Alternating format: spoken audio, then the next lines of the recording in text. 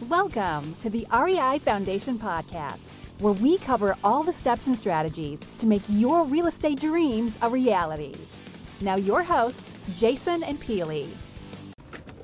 Welcome to another edition of the Real Estate Investing Foundation podcast with Jason and Peely. Today is Multifamily Monday, where we tackle everything that happens within your multifamily investing. And today we're going to talk about how to figure out, of course, rent comps. And we can make this very metric oriented or make this very simple. So from a metric standpoint, you can do a number of things. You can get CoStar reports, which breaks down comparable properties that are within the area. Also Reach reports, also do things that are looking, you can see Zillow, what's trending. And then past that, you want to look at other sites like Rentometer, which can give you metrics on what's renting within the area.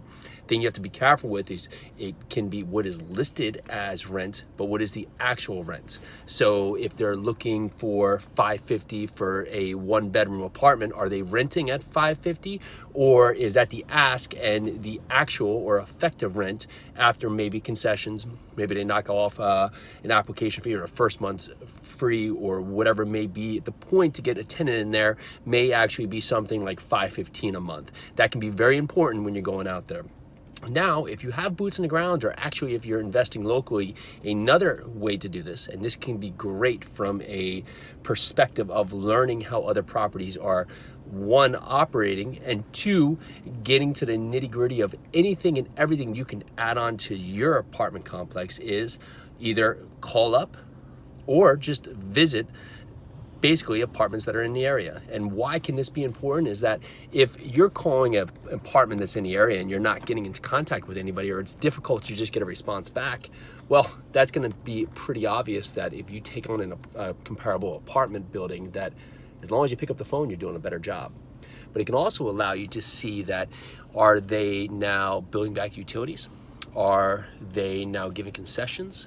Are they offering any pet fees or any laundry hookups, or are there other additional income that they're tacking on that's working in their area that maybe your apartment complex is not? For example, we have an apartment complex where out of, I believe, 700 units in the area, our 94-unit apartment complex was the only one that was not allowing pets. But if you walked across the street, it was a $300 non-refundable pet fee and $25 per month for pets.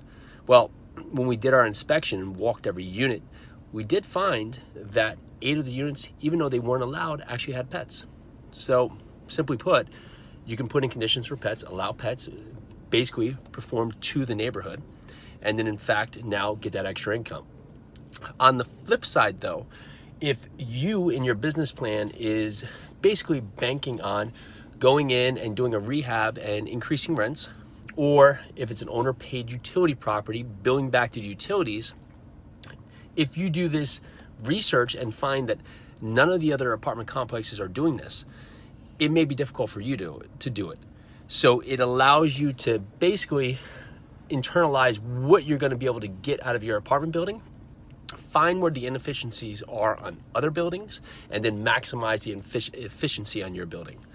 All right, this is Jason from the Real Estate Investing Foundation podcast, Multifamily Monday. Again, have a great week. Win the day.